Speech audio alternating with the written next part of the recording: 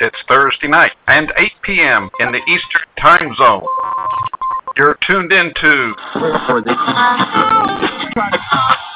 the Profits Plus e-retailer conversations conference call.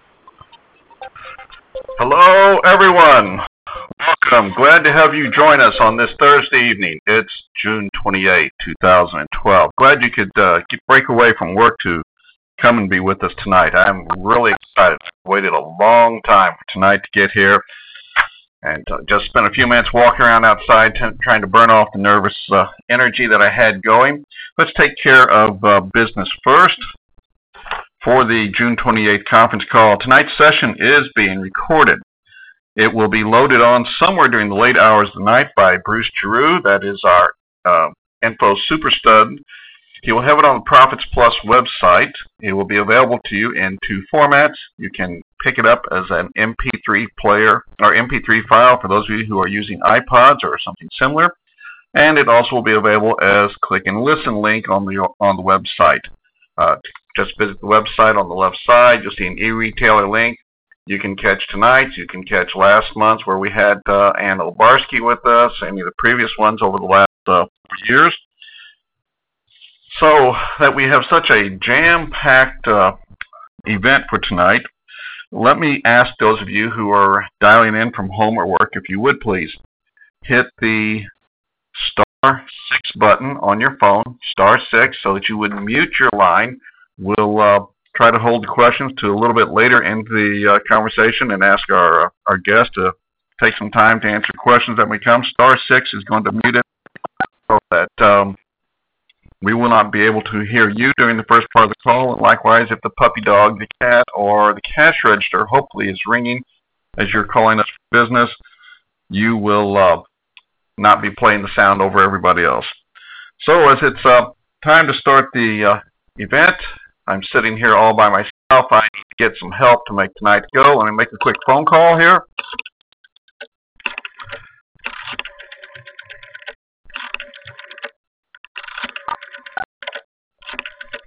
Got to call my buddy Bill, see if he's available to join us tonight. Hopefully he can be there.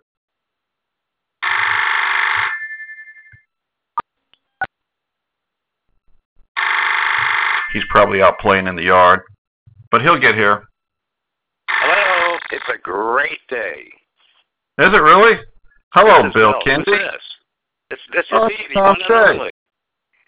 Hey, everybody. Way. This is my special guest, my bud. And Bill is, where are you tonight? What part of the world? Oh, I'm in the booming metropolis of Lansing, Michigan, where it's 94 degrees, believe it or not. How hot is it down there in the sunny south? Well, it's funny you would mention sunny. That hasn't been exactly our adjective of late, but it is still the south. It is the subtropics. It's probably about 95 out there right now. We had no rain today. Kind of a typical humid day with the state bird, the mosquito, flying and having a great time, carrying off small children, cats, dogs, and other unassuming creatures. Kind of grown big down here, eh? Oh, gosh. I mean, the last... once that storm, Debbie showed up last, was it Friday or so, there are water puddles all over everywhere that, I mean, they're just breeding like crazy. Of course, our big one is our neighborhood made the news tonight. We have a neighbor across the street who has a swimming pool, and he had a special guest visiting in his swimming pool. Let's just say that, the University of Florida may be missing one of their mascots at this point. Oh, so you're with one of them swamp people down there, eh? Well, there were two of them, and these guys were fascinating. They, it's not a full-time job for them. It's their hobby, and the law in Florida says that if you have a nuisance gator, and if the alligator is in your yard, he's a nuisance. If he doesn't wander off and go back into the sewer system or into a lake, you have to request of the state special permission, get a permit for these people, whoever they select, come to your place and pull him out, and then from the day you call, they have 45 days to find him and get him out, or they can keep coming back as much as they want for 45 days and take all of them they can. But our neighborhood has one less alligator. He was 9.5 feet long. He they said between 250, 300 pounds. Did look a little mean when he stood up on all fours, and he. I don't think the noises he was making were of the type that it's like, "Hi, I like you." Maybe somebody must have. Maybe got the basis for a new reality series there. Yeah, swamp lizard hunters in Florida swimming pools. I was thinking more like suburban hunters or something like that. We'll take care of like terrorizing chipmunks and things. They worked up a sweat. They really had a sweat going, and it was just weird watching them that they got a line on him and used basically a stainless steel fishing line, and at some point get him to kind of move his nose in it, and they just reel that sucker tied around his nose and hold it. And the other one is either brave enough or trusting enough that he walks up with a roll of electrical tape and wraps it around his mouth, and they let him fight a while, and then they just drag him around, put him in a trailer, and it's bye-bye alligator. I guess that's the St. Petersburg way, right? That is the Florida law as to what you do with these critters. So I hear this week, you and I have been a while since we've seen each other face to face, correct? That is true. And I understand that we're going to see each other again coming up soon, right? True. That's very correct. We will. You are headlining. I am being the secondary person, and we will be at the SHOT Show together in January in Las Vegas. Mm-hmm. So, let me ask you a question. What's that? You go by Bill Kendi, and if I remember correctly, your first name really is William. That is correct. But the only people that call me William is my mother when she's aggravated at me, or someone who wants to have me give them money. So yes, I go by Bill. But why do you ask, Tom? Well, I was thinking that when you were a little kid in the neighborhood, did they call you Billy? Yes, they did, actually, and I will tell you a quick story about that. My father's name was also William, and he was about 150 pounds soaking wet, and I was a substantially bigger young lad than that, but they would always call my father, so I was, fairly substantially larger than Dad. But they would always call my father Big Billy and me Little Billy. So yes. Okay. Well, my father and I have the same thing. My father and I both have the same name. We were both Frank Thomas. I was the second, he was the first, and he went by the Frank, I went by the middle name. Were you the Tommy? Let's see. My mother could call me Tommy on occasionally. A couple of people at school called me Tommy, and my aunt, until she passed away in November, she still called me Tommy forever and ever. And there's a close friend of mine from junior high school days. She still calls me Tommy. So, but the reason I asked you that was I was thinking about our special guest tonight. One of the things when we get him on, I'm going to want to ask him is, why his name is spelled differently than most people spell the name, and whether or not his first name, which is John, is short for something else, or if it's just, did mom and dad come up with this unique spelling of the way he spells it? Because his is just Jon instead of John. John, yeah. Interesting. But my thought was that, as we came to the current format of the E.P. Taylor Conversation conference call, as we were discussing it in our many visits, you made a comment about, well, I'd like to come along and be my sidekick and have a good time, whether we're in person, whether we're talking on the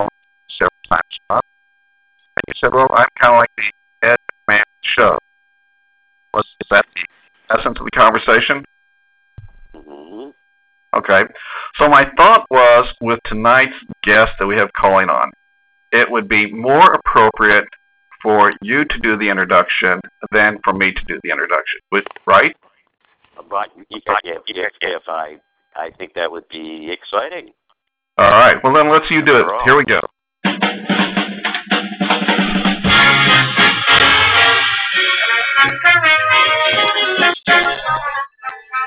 We're not from Burbank.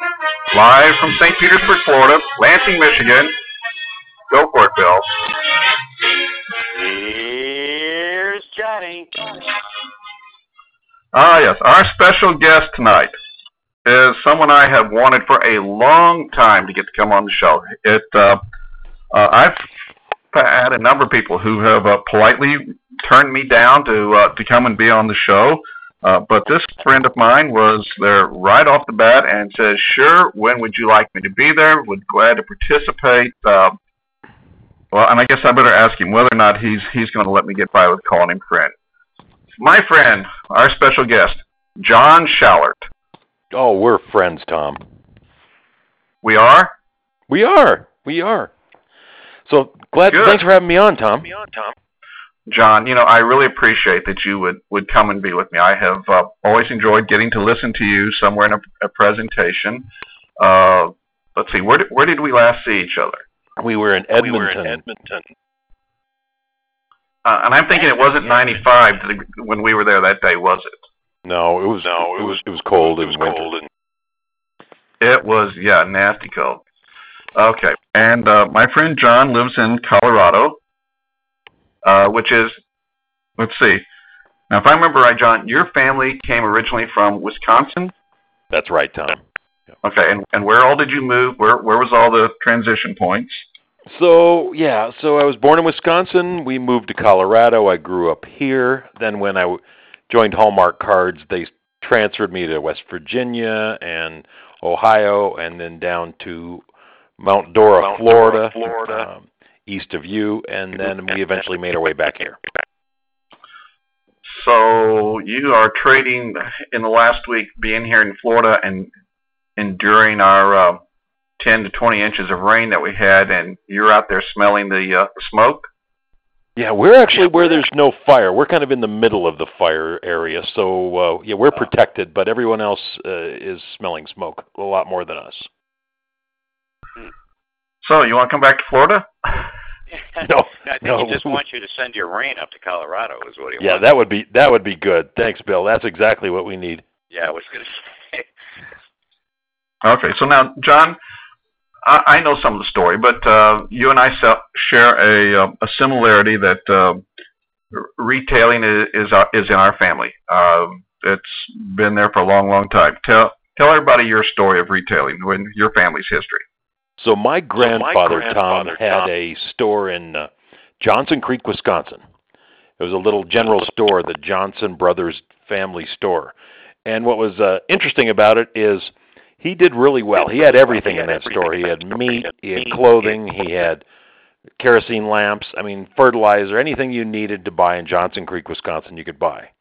And that worked really well until the car came and car was invented, because this was over 100 years ago, when the trains started coming to town and everybody started leaving to get their shopping done at larger establishments. Then he actually had to move to a smaller town to survive. So even at that point in time, adaptation was a necessary ingredient. But it was all location dependent. He had to totally relocate the store. That was his only solution, which a lot of owners, they don't have to go to that drastic of a step these days to really make it. So, he didn't just move it like across the street or down the street.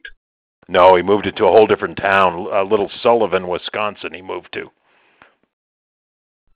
And when did you first start working in retailing? Well, really when I was with Hallmark Cards, so that was in the late 80s when I got hired by them. So we would be safe to say that retailing is just in your blood, and you can't can't get it out type of thing? I just like working with people who are adventurous and entrepreneurs and who like taking risks, and I think that's what happens with the business owners I work with. Well, that's true. They are risk takers. They are all gamblers in one form or another. I think of those that I see when we're at a show like in Las Vegas, and those that do not bother to play the tables, and the comment I get is, why would I gamble at the tables? I gamble just by getting up and opening the store every day. Yeah, exactly. So my buddy John, I don't know where it was that we first met. It's an interesting trade that John and I work in, and Bill's a part of it, and there's several other folks that we know that when we have gotten together and we mention people, whether I've been with Bill or John, and talk about some of the other people who are speakers and who are teachers, that we don't necessarily all know who each other are. We kind of run in, I guess, different circles, and somewhere along the line, the circle put the three of us together, and I remember several years ago, you and I were speaking on the phone, and I made mention that I was coming out to your neck of the woods. It was the Westminster. Yep. When I came out to your neck of the woods, out to Westminster. Yeah, and you wore those crazy red boots. Yeah. Still do. Still does. Hasn't gotten a haircut either lately, but. Yeah. And looking at the alligator, I was kind of wondering, how do they get that green-colored alligator to become red? But a side point. So we got together, and we sat down in the lobby of the hotel, and you pulled out a little pocket recorder, and we talked for a long, long time. Why were we doing that? Well, what I try to do, Tom, is I know I'm not going to know everything I need to know for my clients. So I've heard you speak before. We've spoken at conferences together, and I knew you had great advice. So one of the things that we do is I digitize interviews with other authors and business experts, and then we upload it to a website called Destination University. And it's a business owner website where they can go and access advice, search by different topic areas. But we've got over 40 authors and experts in there, and you're one of them. Well, okay, so one slips through every once in a while, right? Right. I mean, once they're in, we don't kick them out, so that's why you haven't been called. Oh. So you're grandfathered in, Thomas. Yeah, you're grandfathered in. You're there for life, buddy.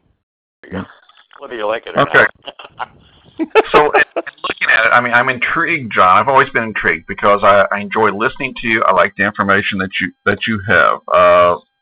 And the key, a couple of things, because you had sent me some extra information, stuff that I wouldn't normally see, the promotional type material that you send to people, and quite a few of your topics that you like to address with people deal with aspects of customer traffic, a reinvention, and this key word, destination, of which I must say, out in the world of retailing, from the places I go, if I hear the word destination, I kind of think in the same sentence I better hear the two words, John Shallert. I think they belong to you. Destination is you. So what I and Bill would like to do this evening is I don't know, maybe start out with where did this idea come from? I mean, where did you come up with this idea of why or how a business can be a destination?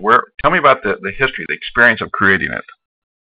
So, Tom, when I started with Hallmark Cards, Hallmark was one of the first companies that said, you know what, we want to try to create a business model that allows that business owner to be able to pull consumers from outside their immediate marketplace.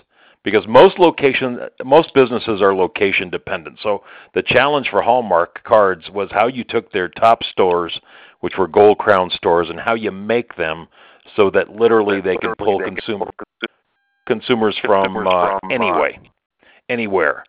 And so I worked on a project with Hallmark Cards where I was a part of a team of 4 people that got to work on what they called the reinvention of the card shop.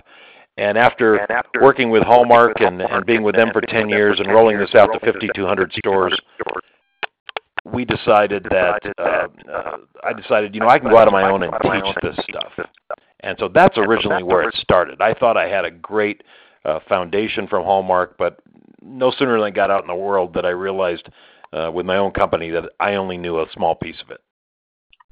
Okay, so if I understand it correctly, what you're saying is that if I owned a store, to expand it past Hallmark, if I were a store, any kind of store, and I were a store in a Main Street area, a Main Street district, any other downtown, large or small, if I'm a store in a shopping center or I'm a store in a mall, compared to a person simply walking through the mallway or down the shopping center and just, oh, there's a store, let's go in, your concept is about having it where that store is the reason why I came to the shopping center to begin with. Exactly. In my mind, it's kind of black and white. There are only two types of stores. They're either destinations or they're ones that have to feed off their environment in some ways, more parasitic stores. So a destination business can be any business that draws consumers to it, and it can be a retail store, it can be a restaurant, it can be a service business, it can even be an accounting practice or a doctor's office or a chiropractor, a professional practice. But if you're after consumers, we know that there's certain key things a business can do to not only draw consumers to them from a greater distance, but bond local consumers to them. So that's these techniques I teach, this destination strategy I teach. So when each of us, and we've all had experience somewhere, where we are telling somebody about, here's a business, and otherwise you might not ever find it, but it's this really neat business, and people go really a long way out of their normal routine to go to it. It's a really great place, or it's a great restaurant, and it's kind of hidden way here, but people know about it. These are the kind of businesses that you have helped to create this type of situation. Right. And even if you're not a business that's like a restaurant that someone's going to go 50 miles out of their way, you can even use these principles if you're, for example, like dry cleaners, where no one's ever going to bring their dry cleaning to you from hundreds of miles away. You can still use these techniques to make your business one of a kind in its marketplace. Basically, I teach a business differentiation process that when you do certain things, you're going to magnify your differences so much that a consumer says, I have to go to that place. I'm not going to buy it online. I'm not going to buy it from the superstore. I'm not going to buy it over here. That might even be more convenient. I have to go to this place. And that's how you start manipulating consumer experiences and get them to go out of their typical buying patterns. Yeah, Jack, so now, ask you a question. For example, I'm in Michigan here.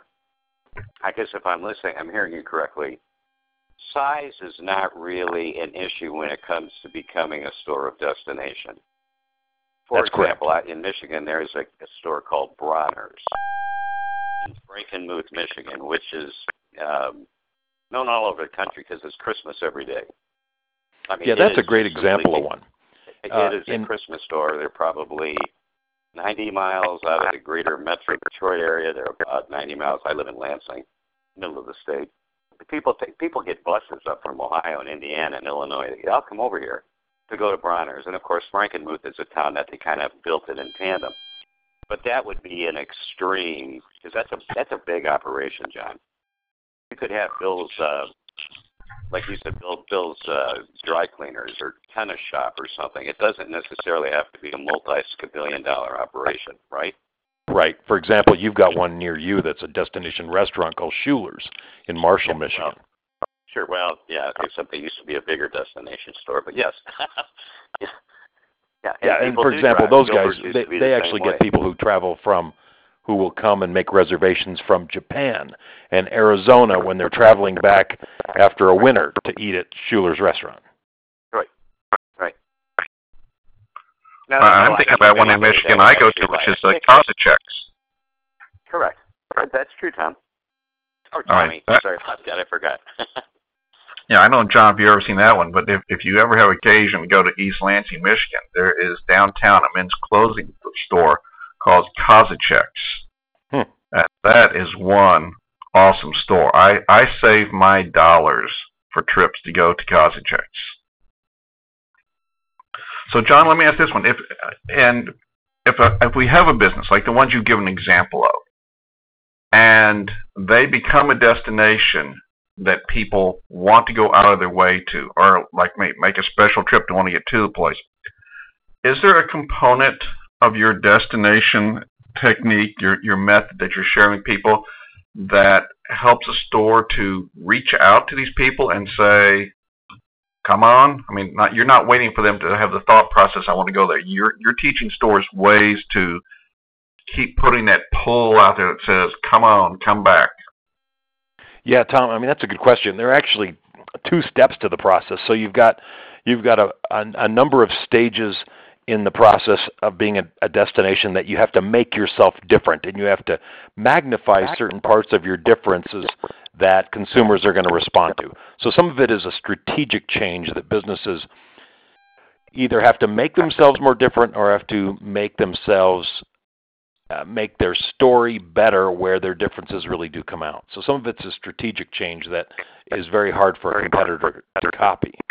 And then the other part of it is actually the getting the part out, which are tactical steps like promotions and emailing and social networking and getting free publicity and all the different advertising and marketing tactics that one can use.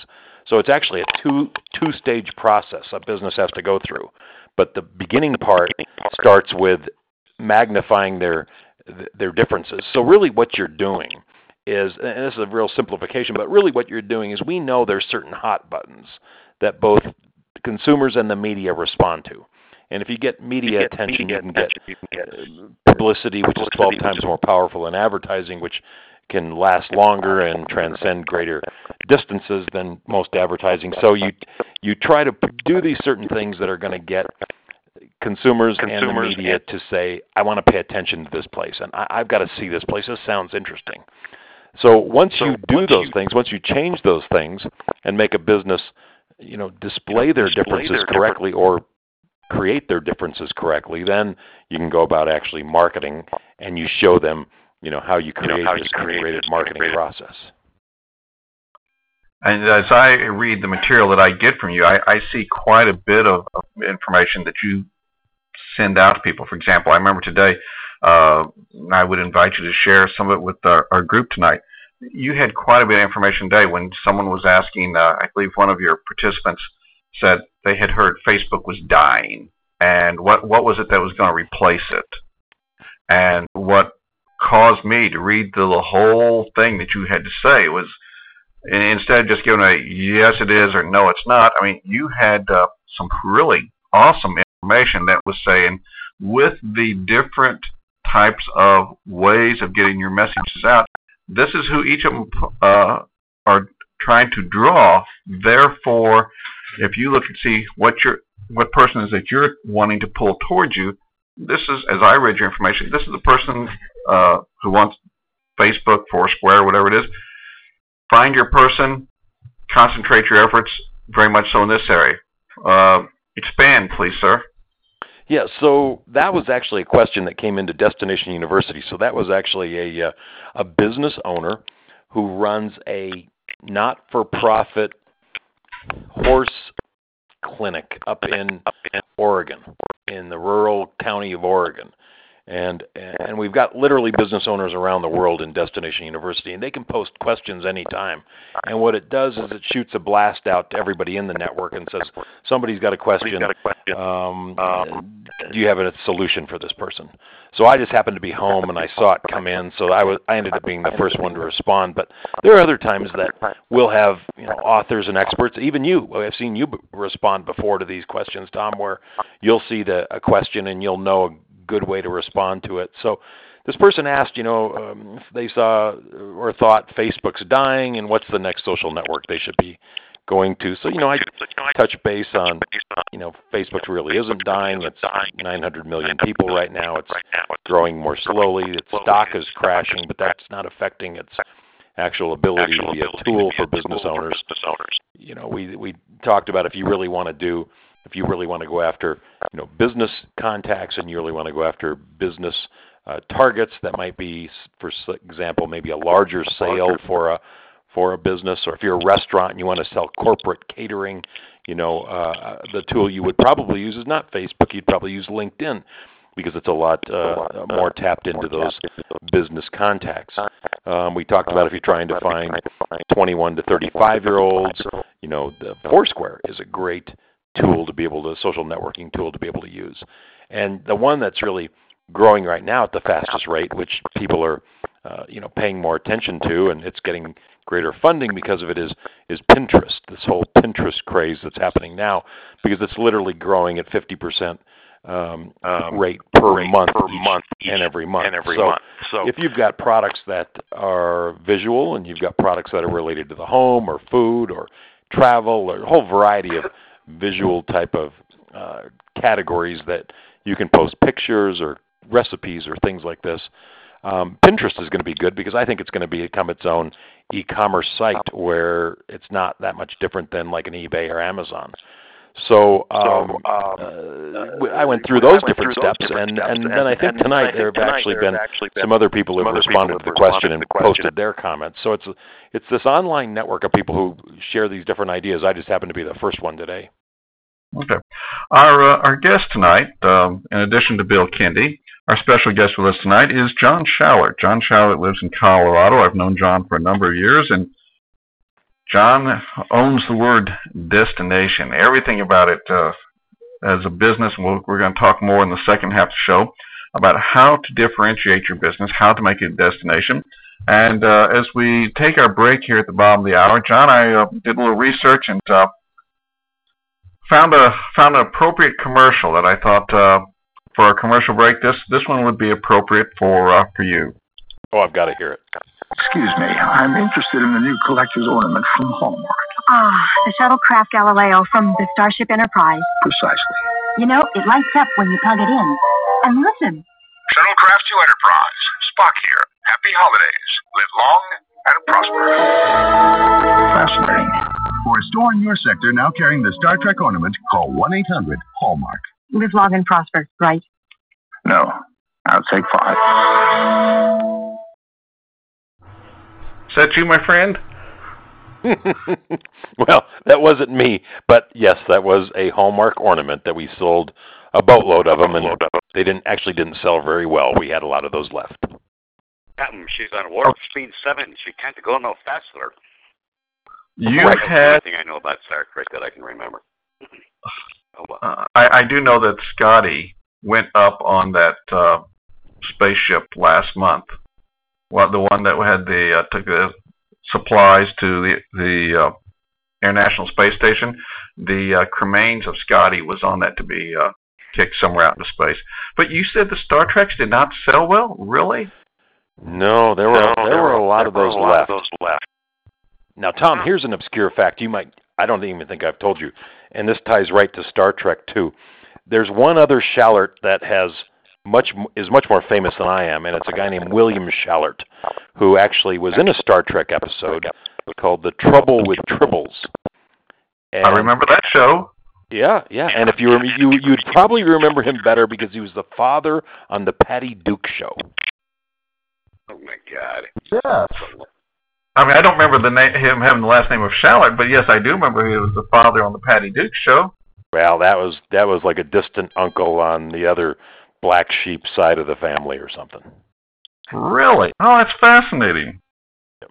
Okay, well now speaking of fascinating, there's a story that I think really highlights something that you're able to do for people.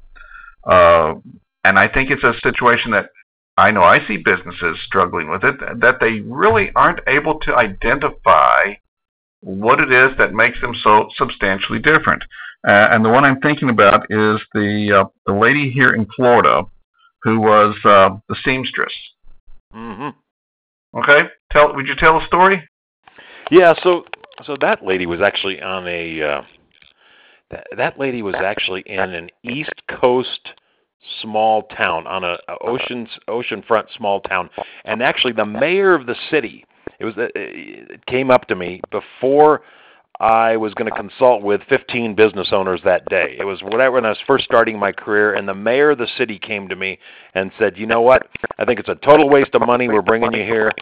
The business owners we have in this town are basically crap," and those were his exact words. And he said, "Good luck with them. Get out there. They're all average businesses at best. You're not going to find anybody exceptional, but anything you can do to help them would be great. But just so you know, I voted against you for you coming here. But since you're here, good luck. So that was my send-off for the day. So I walked into one business, and this lady had these all written on her front window. She had 50% off all with alterations, and she had 2-for-1 pants. I'll seam your pants. 2 for the price of 1. All these different things. And I walk in, and there's this poor woman behind the register area with a couple of sewing machines, and she's got this huge, tremendous mound behind her. And I said to her that, hey, I'm here from the city, and she thinks I'm going to sell her advertising. And she said, I can't do any ads. I've been running these ads, and look how much business I've got. I can't keep up. And I said, no, I'm not here to sell you ads. I'm kind of interested why you're doing this special where you've got obviously all this work and you're doing these 2-for-1s. She says, I have to stay busy, and I don't know any other way to bring people in but doing these. People don't want to spend money on this. She gave me all her excuses, and I said, well, just kind of step back, because this is kind of interesting that it was obvious she'd done this for many years. And I said, tell me about your background. She said, I've been a seamstress all my life. And I said, well, where were you a seamstress? She said, here and there. We traveled all over. And I said, well, that's kind of interesting. You traveled as a seamstress? We would go to all these different cities. And she wasn't really telling me exactly what it was. And finally I said, well, look, was it your company, or were you working for another company? She said, I worked for a circus, she said. I used to work for a circus. And I said, well, what circus did you work for? And she said, well, I worked for the Barnum and Bailey Circus. I said, well, that's the world's largest circus. That's pretty impressive. And she said, well, yeah, and I wasn't just a seamstress for them. I was the head seamstress. We designed all their costumes. I had a whole team of other seamstresses underneath me, but I was the one that if the ringmaster raised his arm and it ripped, I was the one that was there to sew it up to make sure that the show would go on. I was the one that would design all these costumes, and she went into great detail on what she used to do for the circus and how she was used to be in charge of all this. And I said, have you told anybody that you did this kind of work? And she said, oh, no, I don't want to do that because that would be bragging. And I said, no, that would be marketing your differences. There's a difference here. And so we talked, and after a while she realized, if I just started to magnify what really, and tell the story better about what I really am, how I really am different from every other seamstress in the world, I probably don't have to discount as heavily as I would, and I could actually generate more profits for my business and maybe not have to work so much, and maybe even have other people work for me. So it was those kind of things where, I didn't make her different. It was just a point of her difference that she wasn't willing to tell the story about. But it was one of those moments where I realized, wow, there's a lot of times these business owners that I work with, they really are one of a kind. In fact, if you dig deep enough, every business owner is really business, and their business owner who owns them are one of a kind. But you have to get that out, and you have to tell the story and figure out how you're going to stand out from all these larger competitors that sometimes have huge advantages. So your part of your process is helping them to figure out what it is that makes them so unique, different, that no one else can match what they are. Exactly. So I'm matching on price. Right, because product and selection and price are never going to be components of your business that you can hold on to for very long. Selection, if you say I have the best selection, you're always going to get beat these days with the internet. The internet will always beat you with selection. So that's not a component, or what we call what I call it is a component of your business that you can own or control. But there are certain aspects of the business that, like if you were a person who was going to get your suit altered, if you knew, hey, this person had so much experience that she used to be in charge of Barnum and Bailey's entire circus, well, I'm willing to pay a premium to get somebody who has that much experience to take care of my suit.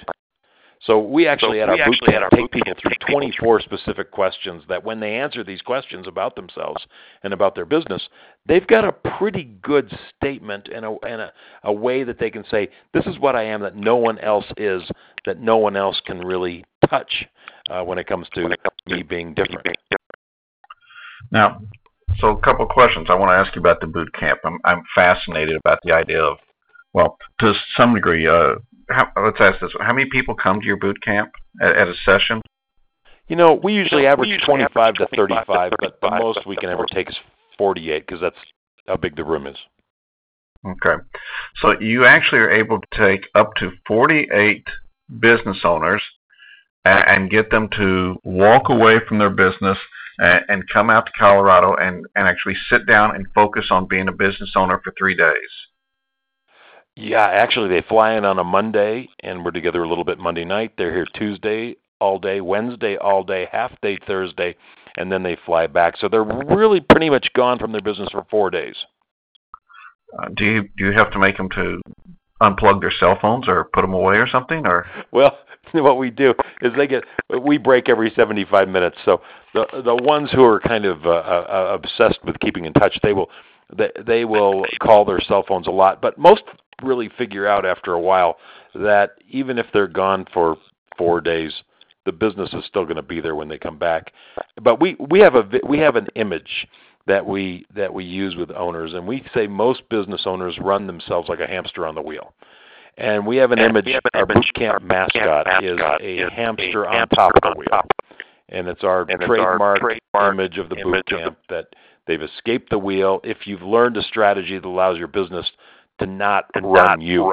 So after a few days, they realize, I've been like that hamster in the wheel, and you know what? I'm not going to call in every 75 minutes to check on things, and I'm going to check in the morning, and I might check at lunch, and I might check at the end of the day. And other than that, I'm just going to think about my business. But that is one thing that I've learned is that when you get people who are immensely passionate about changing their business, you put them all in the same room, and basically we capture them there. I mean, they come to Longmont, Colorado. We've got them in a Marriott hotel complex where we eat lunch together.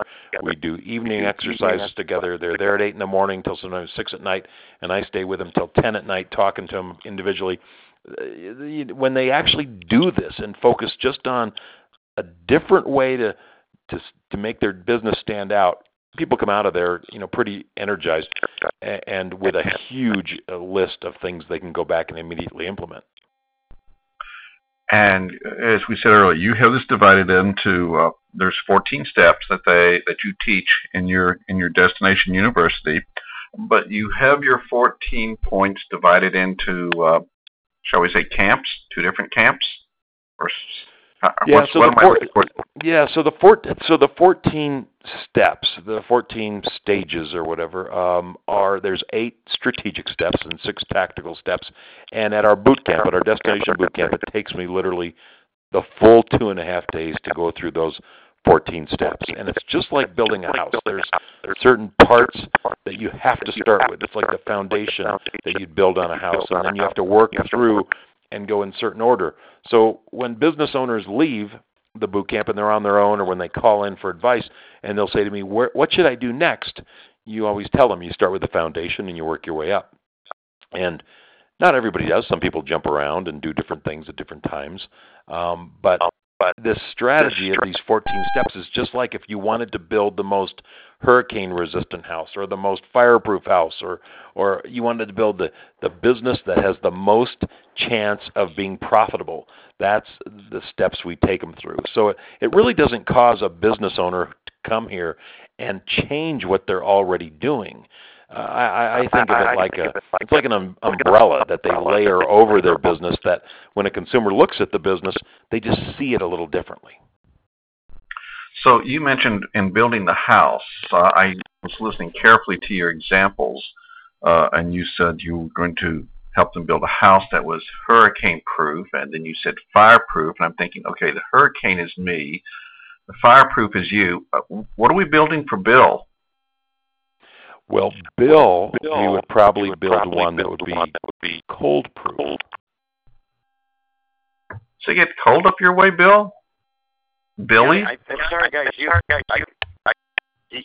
cutting in and out of me. I can only hear a few words.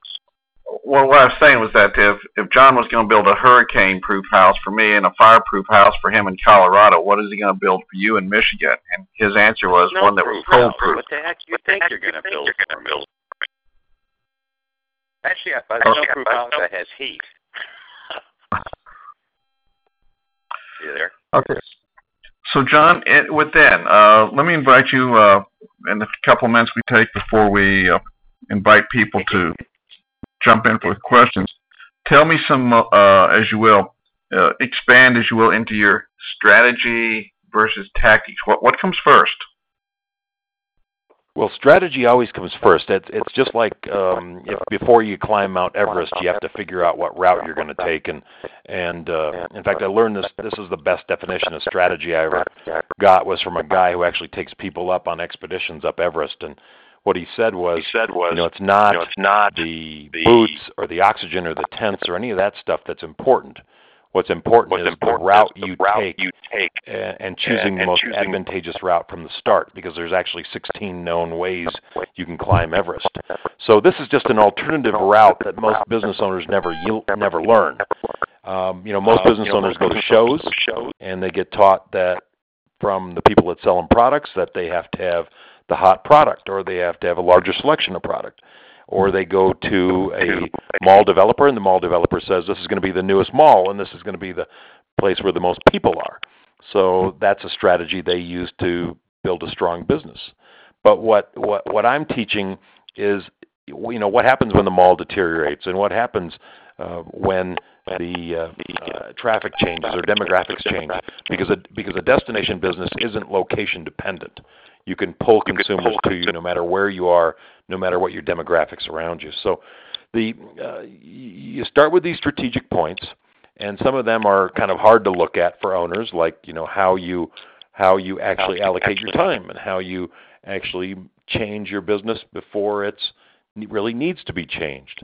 But one of the, for most of the retailers around the call tonight, a big part of getting a consumer's attention is step 6 in our pyramid, which is called product spotlighting.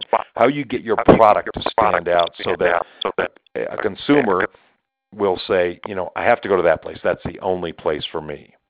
Tom, do you want me to go into more detail on that? Absolutely. We'll listen to everything that you want to share. Fantastic. All right, so let me give you an example. We had a restaurant that we worked with. And restaurants are by far the easiest destination, so this is a very simple example that worked really well. This is a restaurant in Lafayette, Indiana called the Triple X Family Restaurant. And okay. Yeah, it doesn't sound like a family restaurant, the Triple X Family Restaurant. But it's actually based around, it was a Triple X root beer stand. Triple X root beer is the oldest root beer in the United States. So this out of Galveston, Texas, used to be owned by the Anheuser-Busch Company. So this restaurant owner comes to our boot camp and is talking about, how they get their product to stand out, and they do some really neat things. They hand grind their sirloin, and they were telling me, well, everybody knows what the Triple X restaurant is. And I said, well, I think it sounds kind of like a pornography restaurant. Yeah, really. And they said, oh, no, nobody thinks it's a dirty restaurant. Everybody knows what we are. And I said, no.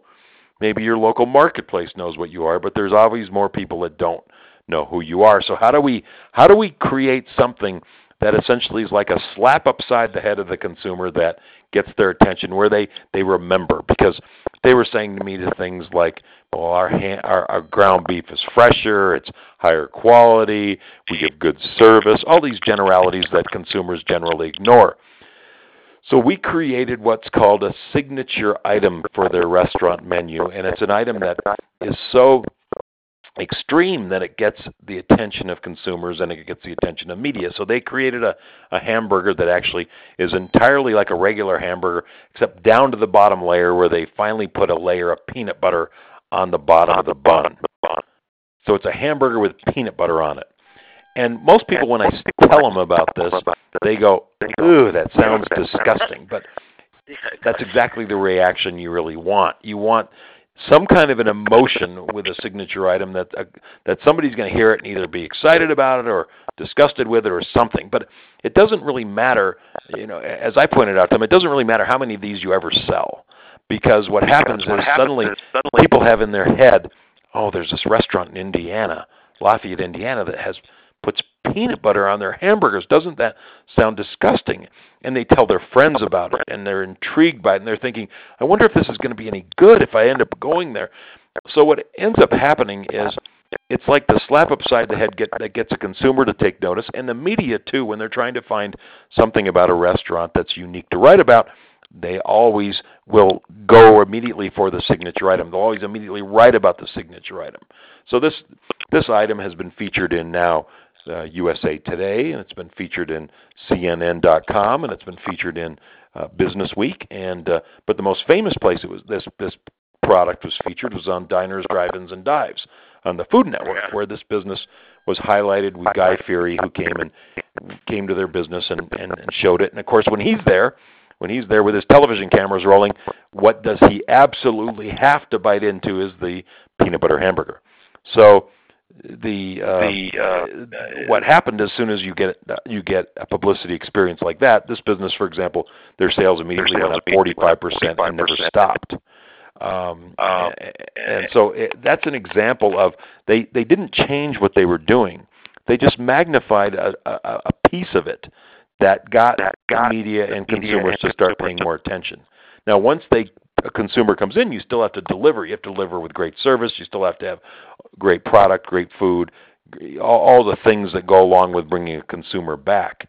But you've got to do something to really first snap the attention of that customer. But that's just one technique you can use in that step 6 of product spotlighting.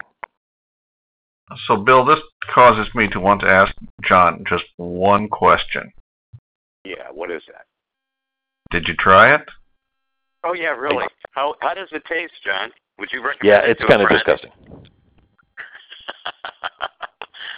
So your idea wasn't let's talk into something else. No, but I will tell you, Indianapolis this year, they did the Super Bowl. They had the Super Bowl, and it was the 46th showing of the Super Bowl.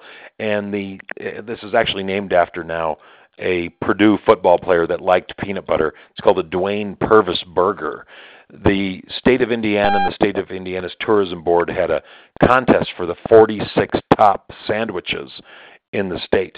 And the Dwayne Purvis Burger got nominated as one of those 46 sandwiches, and then people voted on them. So it started with 46, then went to 23, and it kept getting voted down until they got to the final winning sandwich, which then got shown on television at the halftime at the Super Bowl. But the Dwayne Purvis peanut butter hamburger got to the final 4. They were one of the final. Wow. Final 4 for being the hamburger. So I guess that's probably appropriate to be a Final 4, a basketball phrase for being in the state of Indiana. Well, perception is reality, guys. And the question I want to ask you, John, is basically what you're saying is one of the main thrusts of what we teach retailers is that they need to determine what I call unique selling proposition is. What's that thing differentiates them from the competition? But I want to ask you a question. That thing, once again, just like the size of a store destination, doesn't have to be anything earth-shattering. It can be just one little thing that they do incredibly well, and maybe it's something that other people do but aren't promoting it. Do you agree with that? Am I on the right track or no?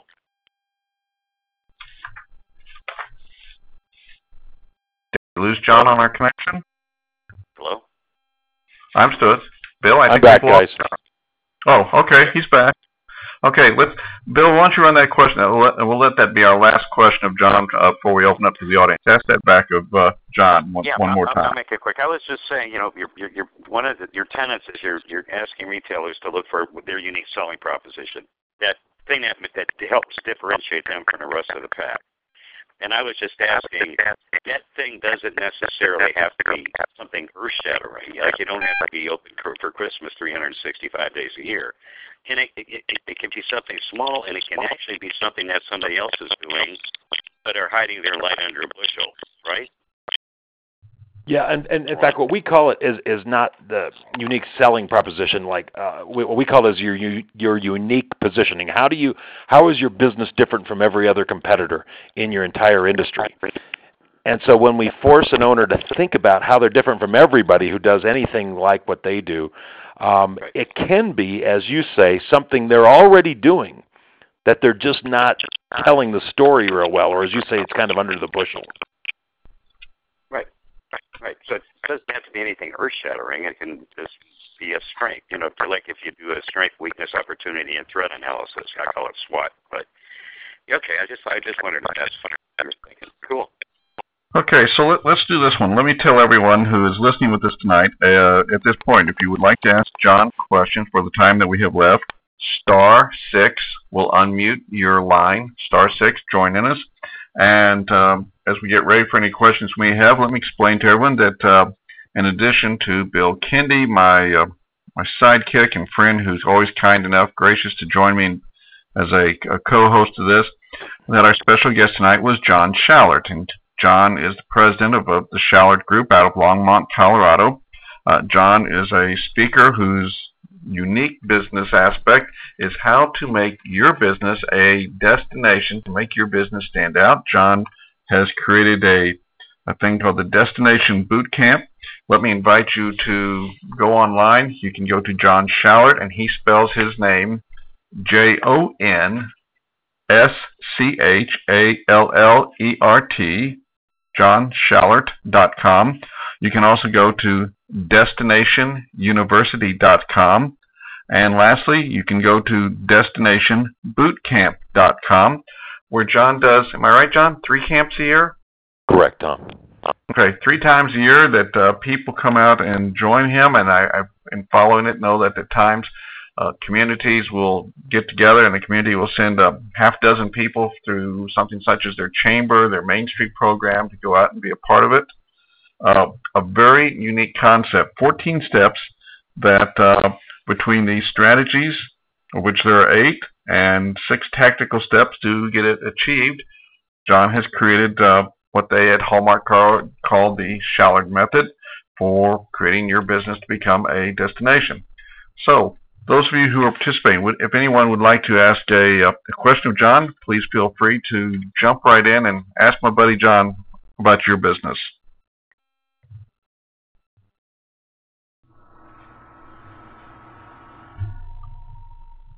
No question. John, we are usually a very quiet crowd. They're attentive students who sit quietly, listen, and take notes, and sometimes send little notes backward to us.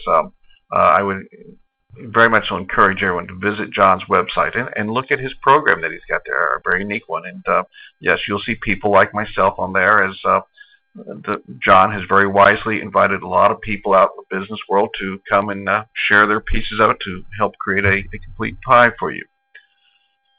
And the nice thing about it is John will not mind if you call him Johnny. And you guys asked, it's just John, Jon, and that's all they named me. I don't know why my mom did it, but I didn't have a chance to object. So. No. Well, I think that sounds fine. We're fine with that. Okay, last call for questions from anybody. Come on, folks. Don't be shy. Come on. We don't Hello. fight hard. Can John tell us about a town that he has worked with? Sure. Yeah. The most recent community that came out to Colorado as a group was South Bend, Indiana. They sent 7 business owners plus a community coordinator. But I think we've had like 46 different cities now bring people out to our boot camp, including there's one small county in Kansas called Phillips County, Kansas. 7,000 people in the whole county, 2,400 people in their largest town. And they've actually sent out a group of 7 people for the last 3 years, and they've got one more year. They committed to a 4-year process of sending these business owners to our boot camp.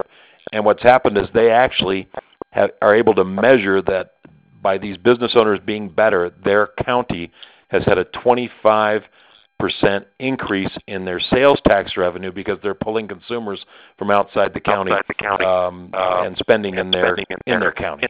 So it's a neat thing. But if you go to destinationuniversity.com and download some of the articles, you can see all the different communities around the country that have come. So you can move to the state and run for a county commissioner now, couldn't you, John? I told him I wanted my picture on the water tower. Fair enough. Anybody else have a question for John tonight?